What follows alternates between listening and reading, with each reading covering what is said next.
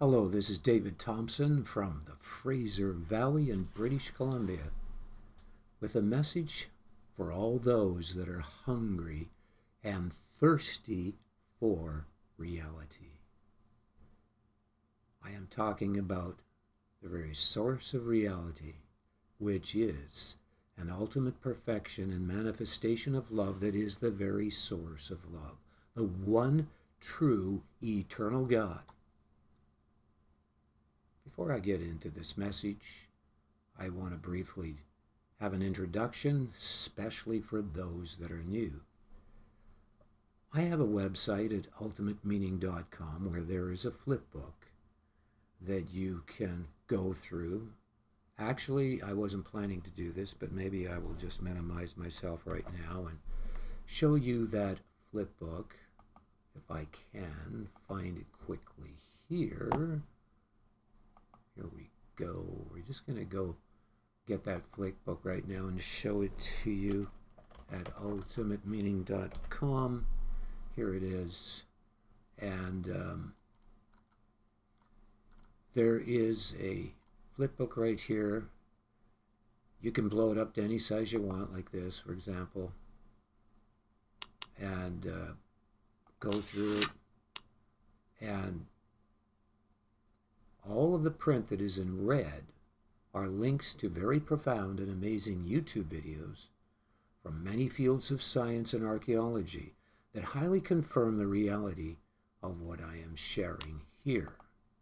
And so I just wanted to point out to you that flip book, and that confirms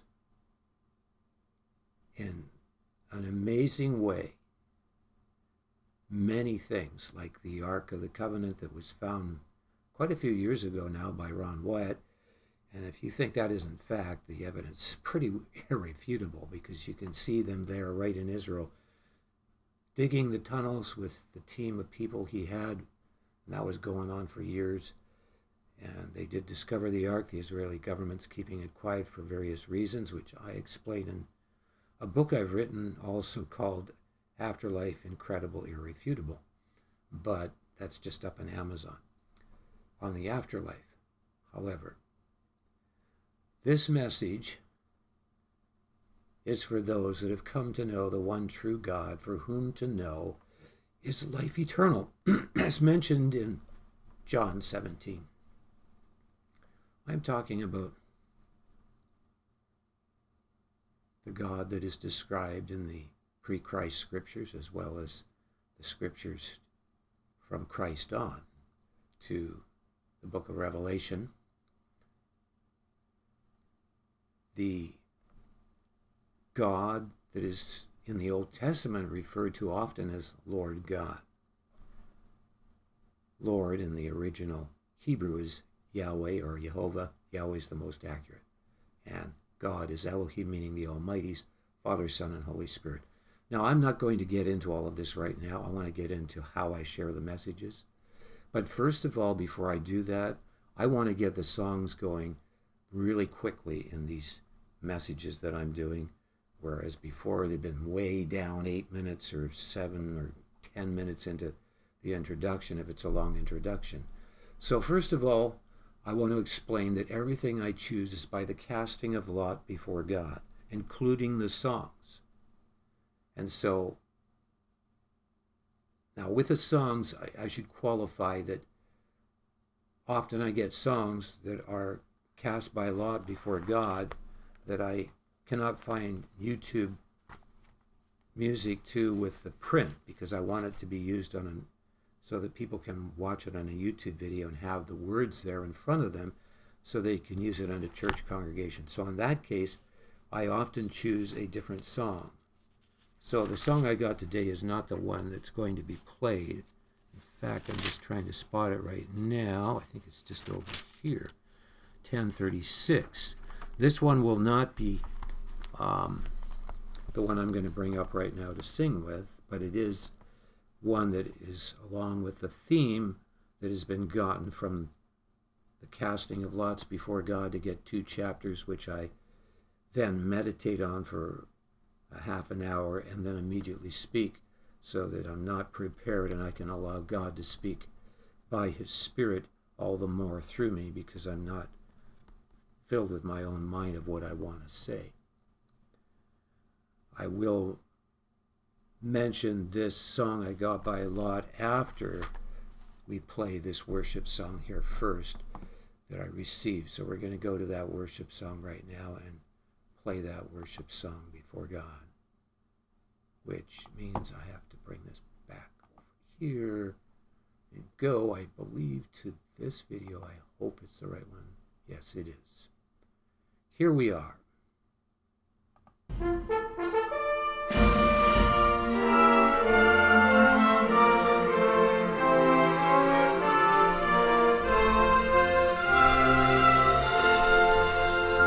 The name of Jesus is our stand. It is our victory. Not on ourselves do we rely, but mighty Lord on thee. Our weapons are not of flesh, but ours the Spirit's sword, and God's whole armor putting on, we battle in the Lord.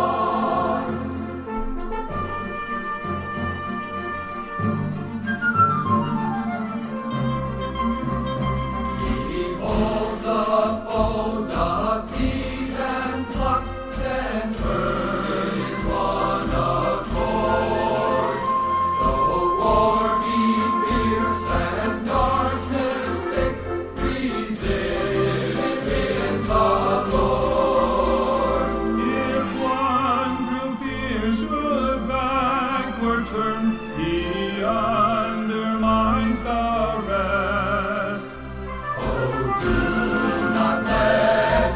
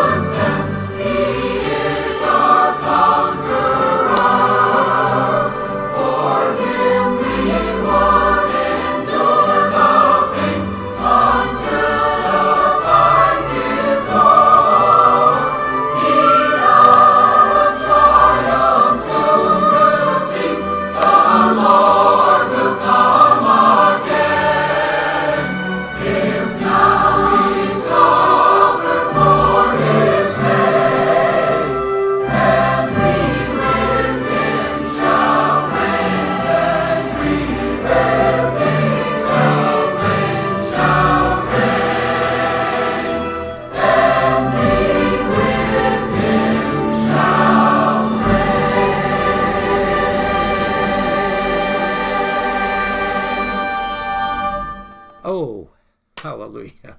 What a wonderful song to sing, to wake the body of Christ up out of their sleep, to wake us up as individuals out of our sleep. Awake, thou that sleepest.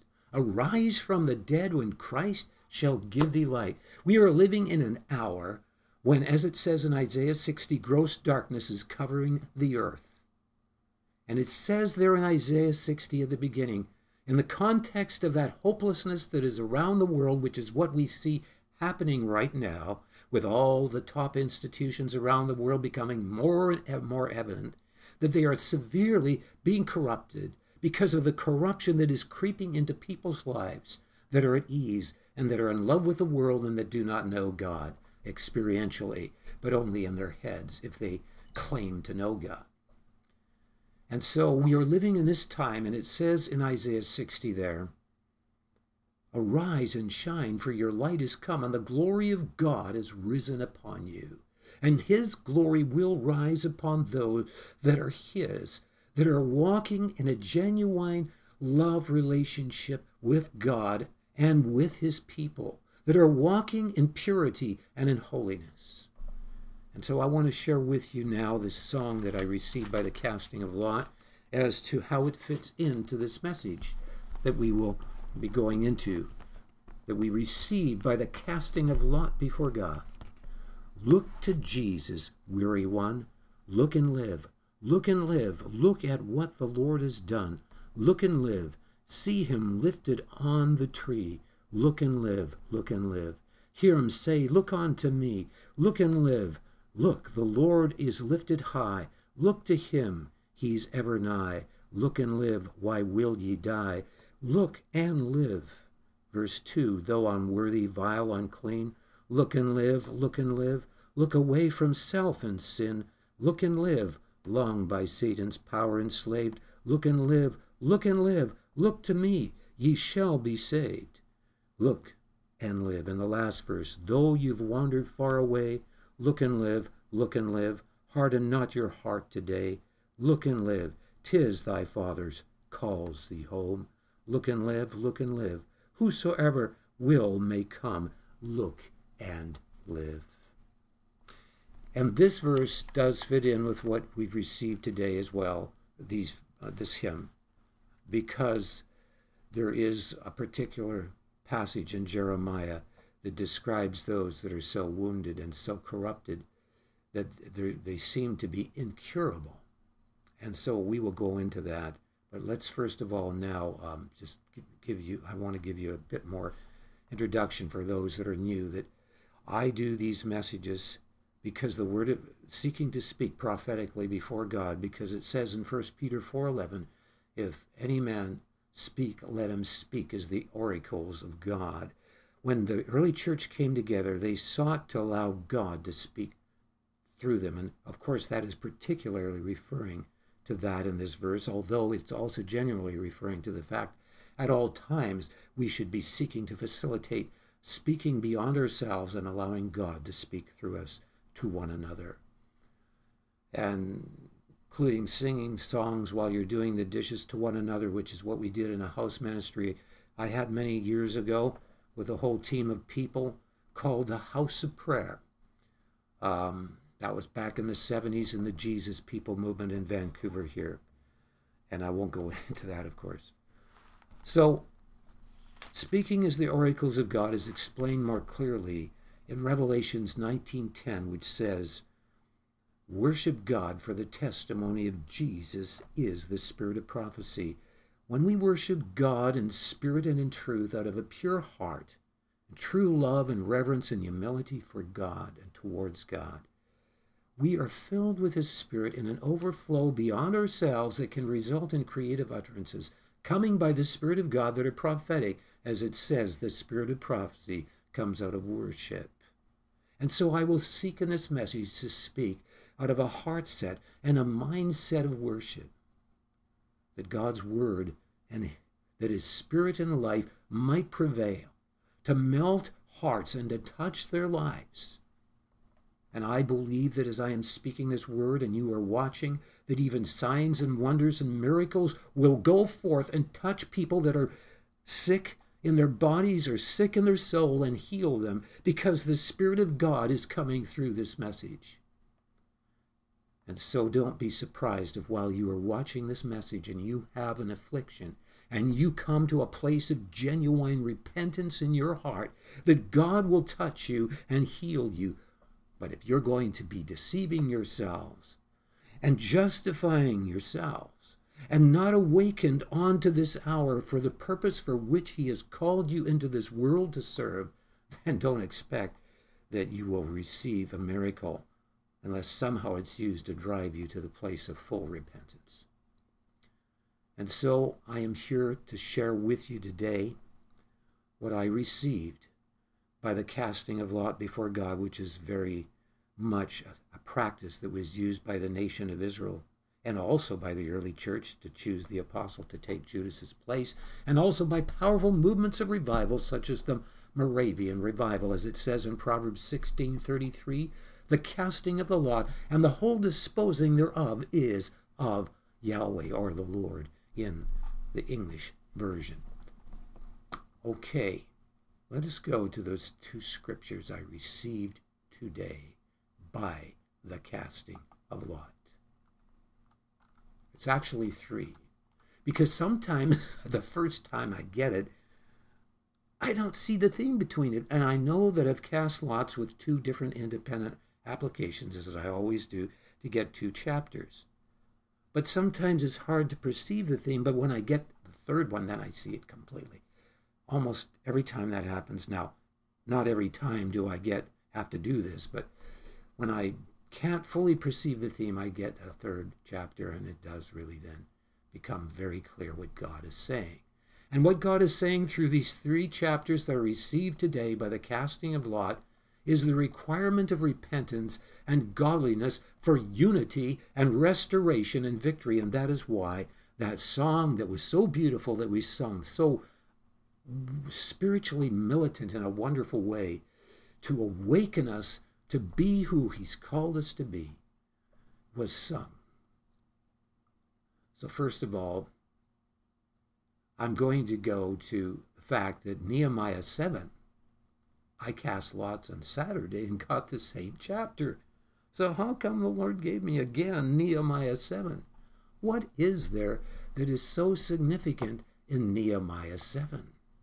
And so maybe we should skip down, if I have some of it. I didn't even put anything of Nehemiah 7 in here, but I can bring up the Bible very quickly here that does have it. Here is Nehemiah 7. And there's just certain things I want to point out in this. Now it came to pass when the wall was built, and I had set up the doors and the porters, and the singers and the Levites were appointed, that I gave my brother Hanani and Hananiah, the ruler of the palace, charge over Jerusalem, for he was a faithful man and feared God above many. Those that were always chosen in leadership, even by the apostles, were those that feared God above more than the normal people, as well as those that were haters of covetousness. And these two things do stand out as well in the choice of leadership in the Old Testament very strongly. And I said unto them, let not the gates of Jerusalem be open until the sun be hot, and while they stand by. And let them shut the doors and bar them, and appoint watches of the inhabitants of Jerusalem, every one in his watch, and every one to be over against his house. Now, here's what happens here.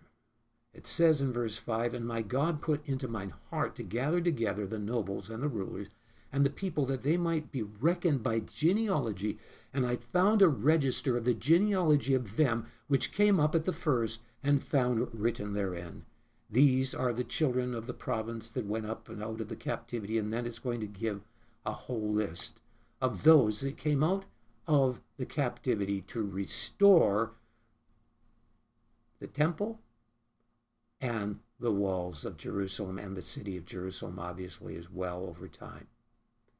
And so we go through that genealogy, and then we come to a section here where it says, these sought their register among those that were reckoned by the genealogy, but it was not found, Therefore were they as polluted, put from the priesthood. And the Tershatha said unto them, that's someone that is very consecrated and close to God, and I believe it's referring to Nehemiah. I saw a verse where it was referring to him.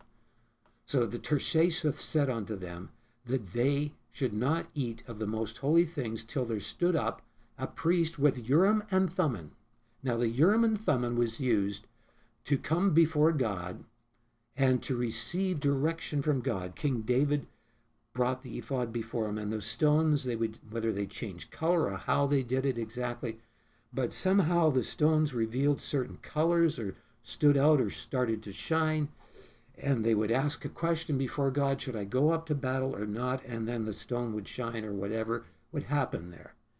And so these people are coming before Nehemiah, and he's asking, is this person truly of the lineage, or is he a fake?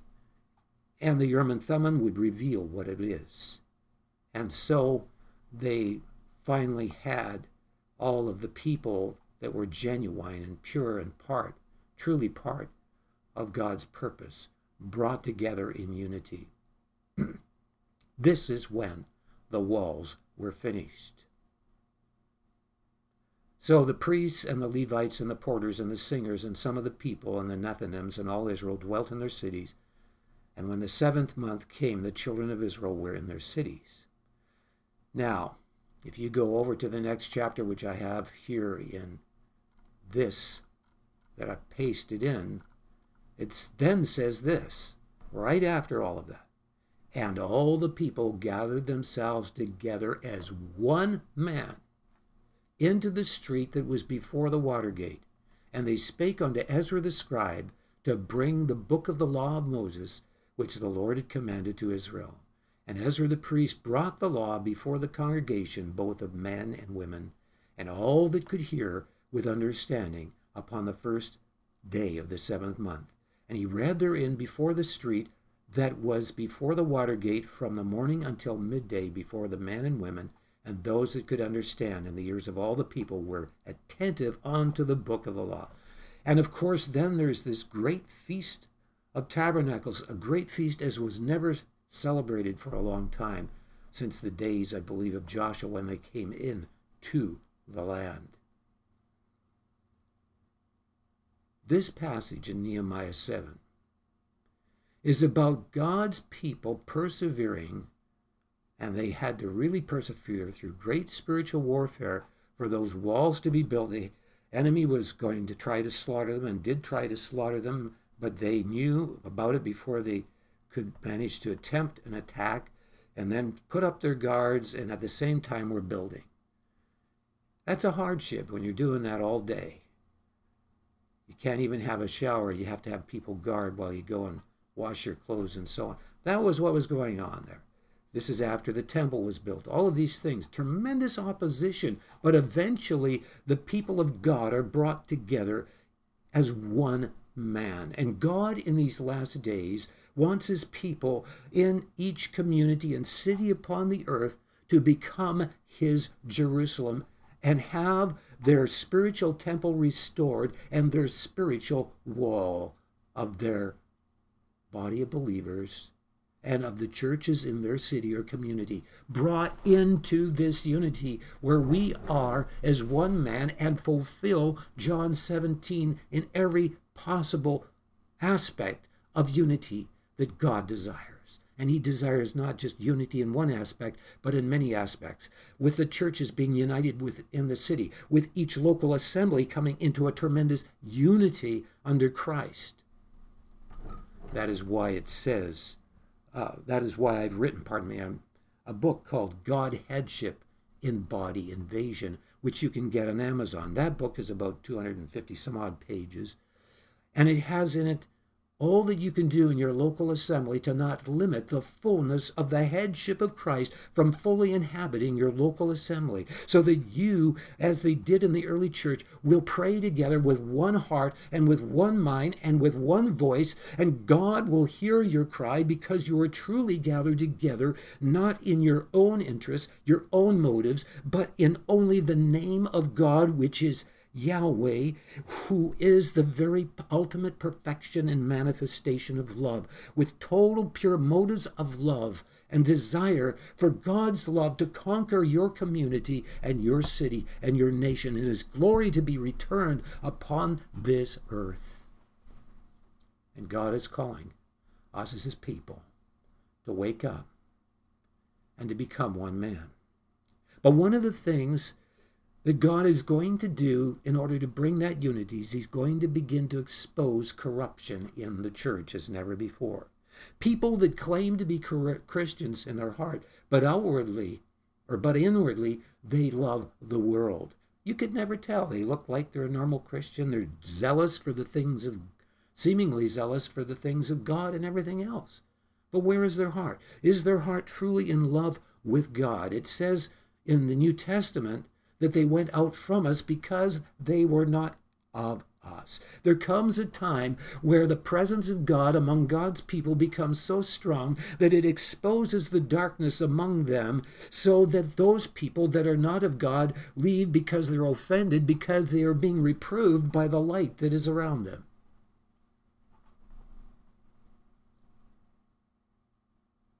And so either these people that want to hold on to the world and somehow claim that they are believers repent and get right with God, or God will cause them to be removed from the congregation. That is where things are headed. Not by some cultish pyramid structure. That is contrary to the kingdom of God. There has been movements in the church that is formed like a pyramid, a structure where you're accountable to this person, this person's accountable to you, and so on. That was in the shepherding movement that I saw take over the charismatic movement back in the late 70s. And God warned me about it in a dream, and I can't go into that. It was a dream where everyone was standing like a pyramid on top of each other, and I could see the leaders, and there was a dark cloud round around. And in the dream, it said, "Do not continue in this assembly, go there." And I went to the other assembly, which turned out at that time to be a particular church. I don't think it would help to maybe mention all of that right now, although the people that were in that shepherding movement, when I was led back to that church building about 23 or more years later, when I walked in, the very thing the leader was talking about is how God delivered them from the shepherding movement that was in bondage, because God led me in his time back to that congregation, which is in Vancouver here, that was the center of the charismatic movement at that time.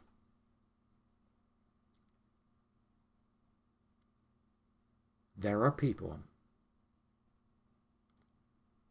that must be confirmed, just like this Urim and Thummim revealed who were those that were truly of the house of God and those who were not of the house of God. And so I want to go on here, continue to read, so that one can have an understanding of what God is saying by his Spirit to the body of Christ. I received Jeremiah chapter 8. Now Jeremiah chapter 8 is about God's anger and judgment upon the children of Israel because they are in such corruption and such apostasy. And so it says this in verse 5 to 7, "Why then is this people of Jerusalem slidden back by a perpetual backsliding? They hold fast deceit. They refuse to return. I hearkened and heard, but they spake not aright. No man repented him of his wickedness, saying, What have I done? Every one turned to his course, as the horse rusheth into the battle. Yea, the stork in the heaven knoweth her appointed times, and the turtle and the crane and the swallow observe the time of their coming, but my people know not the judgment of the Lord." I have actually heard pastors in the past say that God is not a God of judgment, when there's a verse that actually says that in Isaiah. In fact, I had never planned to turn to Isaiah 33, but I think I will, because Isaiah 33 is a very powerful scripture, chapter of what will happen in the end days, and also on the fear of God and other things. And so I want to quickly turn here to Isaiah 33. We'll turn there right now to Isaiah 33. There's Isaiah 33. Isaiah 33. I just want to read what God gives here in this chapter of Isaiah 33. Certain things are in here that are very significant. But the part I want to read is a little further down. I will point out that verse 6 is a very powerful verse. It says, well, we'll start at verse 5. The Lord is exalted, for he dwelleth on high. He hath filled Zion with judgment and righteousness. And wisdom and knowledge shall be the stability of thy times, and strength of salvation. The fear of the Lord is his treasure. This is speaking of the Messiah. The treasure of the Messiah is, who is Jesus Christ, is the fear of the Lord, because the fear of the Lord is the secret of abiding in total oneness with God. And Christ, of course, is fully God manifest in the flesh, and so he is always reciprocating the Father, always reciprocating in awe of the Father, loving the Father, depending on the Father, delighting in the Father, in the genuine fear of God, which is not something I'm going to go into here, which is an in-depth teaching that I have. But we go on in this passage here, and it says this. This is about Christ when he returns and stands on the Mount of Olives and begins to set up his presence and glory upon the earth for a reign of 1,000 years. Now will I rise, saith the Lord. Now will I be exalted. Now will I lift up myself. Ye shall conceive chaff. Ye shall bring forth stubble. Your breath as fire shall devour you. And the people shall be as the burnings of lime. As the thorns cut up shall they be burned in the fire. Hear ye that are afar off. Now remember, it says here, your breath as fire shall devour you. When the glory of God fills the earth, and his knowledge covers the earth as the waters cover the sea, those that breathe the air that are wicked will literally be devoured by the fire of God's burning, consuming love that will not tolerate what is contrary to love. Hear ye that are afar off what I have done, and ye that are near acknowledge my might. The sinners in Zion are afraid. Fearfulness hath surprised the hypocrites. Who among us shall dwell with the devouring fire? Who among us shall dwell with everlasting burnings? He that walketh righteously, and speaketh uprightly.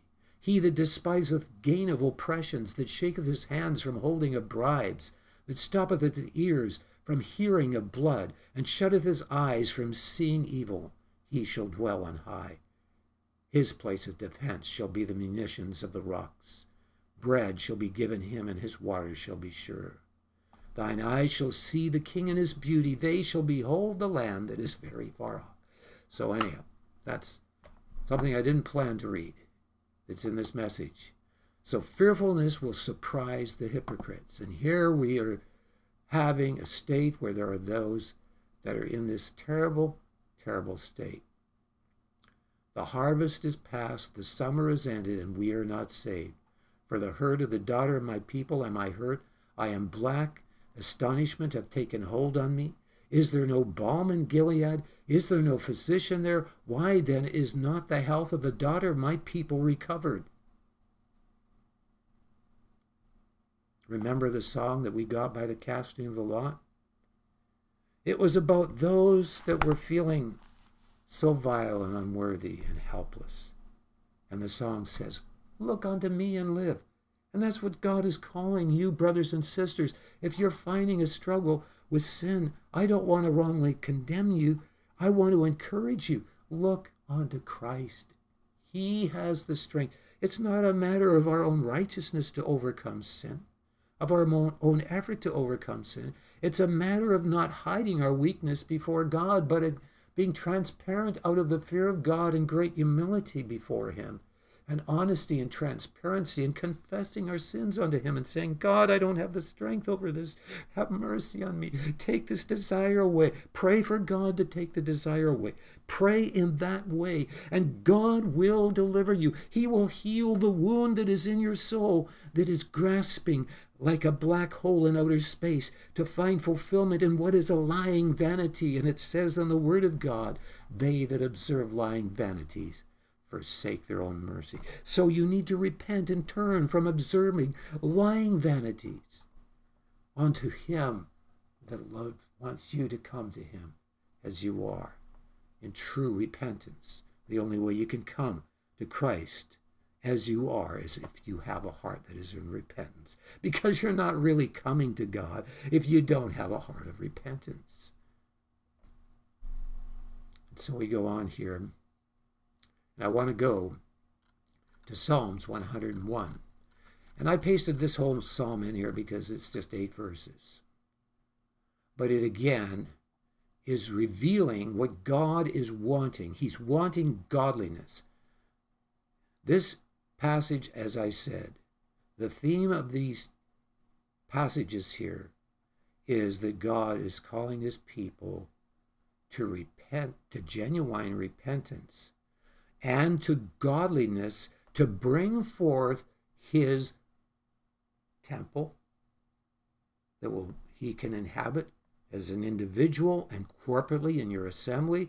We are to be as living stones that are built together as an habitation of God through the Spirit, that he may fully come down in our midst in all of his glory and majesty and power, of all of his loving kindness that's so much better than life itself, than all the titillating things that the devil puts in front of certain people, that they get carried away and putting all their time and energy into, instead of seeking first the kingdom of God and his righteousness.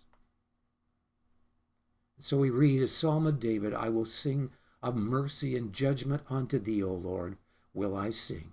I will behave myself wisely in a perfect way. O when wilt thou come unto me? I will walk within my house with a perfect heart. God called Abraham to walk before him and be perfect. God is calling us to be nothing less than walking before him with a circumcised heart circumspectly, so that we walk in the fullness of his presence and glory and know the abundance of an overcoming life that is far more fulfilling than the lies of the enemy that tries to get you to become like a black hole that pulls everything into yourself and causes the hurt of others around you because of the hell contagious state that is in your being that you are allowing. God wants to swallow up all of that corruption and replace it with wholeness. And the only thing that brings wholeness is true holiness, because true holiness is not a negative thing. It is a beautiful thing, because it destroys corruption and allows you to become whole in your inner being. It says of Israel, they have hewn out for themselves cisterns that can hold no water. Let us not be those that have our soul filled with cracks that do not allow the fullness of God's indwelling in our being, because we are being hypocrites and deceiving ourselves and not coming before him and one another in humility. We are to share one another's faults. We are to confess our sins to God, and also to be those that humble ourselves not only before God, but before one another in great reverence and respect. To learn to wash, as it were, one another's feet, spiritually speaking, and it's a good practice literally as well. Or polish your shoes if you're worried about losing the paint off your nail, young lady. We'll polish your shoes then. But let us learn to even go to those that have hurt us and offended us and tell them, you're created in the image of God, and I see this wonderful thing in you, that wonderful thing, and I want you to know I love you, and I'm praying that God will bless you. And yes, you offended me in this area, but you know what? Before I share that fault, before you would share something like that, you should always share your faults first and tell them to pray for you. Then you pray and tell them that you would like to see God have a greater blessing in their lives, and that you were hurt about this, and maybe then you can win them. And if they're proud and they're not willing to repent, well, just still love them. Either they will harden their heart and God will cause them to leave the congregation if they refuse to walk in the light as he is in the light. For if we walk in the light as he is in the light, we have fellowship one with another, and the blood of Jesus Christ, his Son, cleanses us from all unrighteousness. And so we go on reading here. I hate the work of them that turn aside. It shall not cleave to me. In other words, people that turn away from God. A forward heart or a deceptive heart shall depart from me. I will not know a wicked person. You know, that is something that many of us are not willing to do. Because it's very hard. We don't want to hurt people, and I don't want to hurt people. I'm really weak that way too. I know people that just, their lives aren't adding up. They say they're Christians, but they're doing the opposite. The Word of God says in Ephesians that if anyone calls himself a brother and they're a drunkard, and I forget what all the other things are, a reviler or covetous and so on, not even to eat with them, because you're a hypocrite. You're saying you're this, and you like listening to all these, you might listen all day to all kinds of wonderful prophets and all of this. Oh, so what? So did King Herod delight in listening to John the Baptist. But he was compromised in his heart with corruption to the point that when that lady danced before him, he cut off John the Baptist's head. So what? You go around and you talk about all the wonderful prophets you know and all the ministry you hear, and oh, you're this and this, but in your heart, you don't love your brothers and sisters. You don't respect them. You need to repent. All you have to do is repent and humble yourselves, and you'll be healed in your soul. But what's amazing is that some of these people never repent. They don't seem to even have a desire to. God is coming to a place where he's going to bring judgment in the house of God. And the hypocrites that are in Zion are going to be surprised because of the glory that comes in the midst, will not tolerate that corruption anymore. I will not know a wicked person. Whoso privately slandereth his neighbor, him will I cut off. Him that hath an high look, in other words, proud, and a proud heart will not I suffer.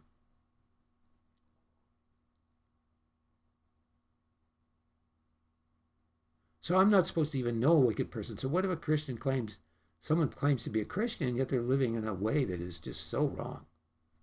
I shouldn't really be even knowing them.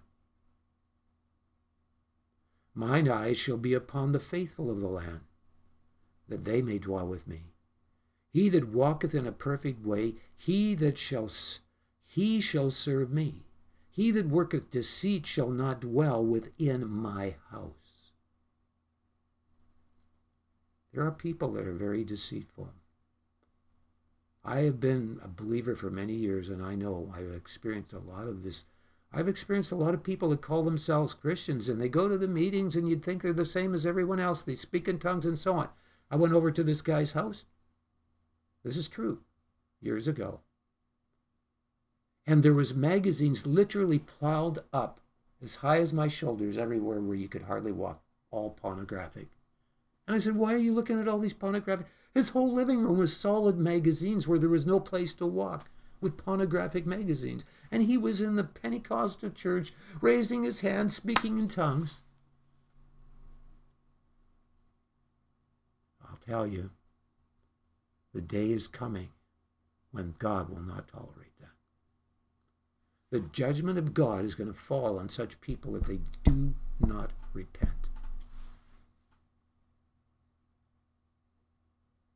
Mine eyes shall be upon the faithful of the land, that they may dwell with me. He that walketh in a perfect way, he shall serve me. He that worketh deceit shall not dwell within my house. He that telleth lies shall not tarry in my sight. Man, I hate to say it, but right now there's someone in my life claims to be a Christian and lies all the time. falsely accusing me of things that are totally false. I fear for that person. I really love them, and I'm praying with all my heart they repent. I can't understand it. I think with them it's a mental problem, but still they should know better. That doesn't give them an excuse to lie and tell lies behind my back to other people that aren't true, that I was stealing from them and so on, when I haven't done any such thing. I've never stole from anyone in my life. I will early destroy all the wicked of the land, that I may cut off all the wicked doers from the city of the Lord. So God is calling his people. This psalm is a psalm calling God's people to be conformed to godliness. And what is godliness? It is conformity to the being of God's love. To hate what love hates with the intensity that love hates what is contrary to love with. To love what is love with the intensity that love loves what is genuine love with the same intensity. It is conformity to the being of God. Godliness is being conformed so that you are in tune with God and are in such a place with him that it says, as it says in the scripture, thou hast hated on wickedness and loved righteousness. Therefore God, even thy God, referring to Christ, has anointed thee with the oil of gladness above thy fellows. God's anointing is strong on those that are in a godly walk with him in these last days. His presence will begin to shine brightly through them. So God is calling us as his people in this hour to come to this place of true intimate unity with him in our individual walk and with one another, so that we truly love one another fervently with a pure heart. And here I had two people that call themselves Christians this week come over to me with a woman that's obviously not, has some kind of a schizophrenic problem, and accuse me of stealing from her. And the other person was believing her and saying, oh, we're going to bring this before the church. Really, I don't care what you do, because I know I'm not in sin and that I haven't done any such thing. But this is the kind of attacks that sometimes can happen. Do I love those two people? I do. Do I hold offense towards them? No, I choose to forgive them, but I fear for the one particular one that has some mental problems. I fear for them because they think they're going to go to heaven. I hope and pray it's true, somehow that it's true. But when I don't see any repentance, I don't see how that can happen. So I'm praying. I'm praying that God's people will repent and that they will turn back to him with all their heart in these last days, and that we will come into a unity as never before in the body of Christ. Thank you for listening to this message.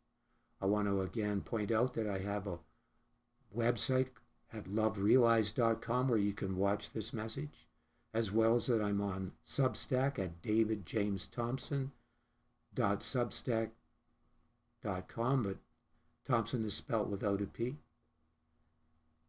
So you can go to loverealized.com or ultimatemeaning.com, and you can purchase my books on Amazon, the God, Headship, and Body Invasion book, or the book on the afterlife, which is Afterlife Incredible, Irrefutable.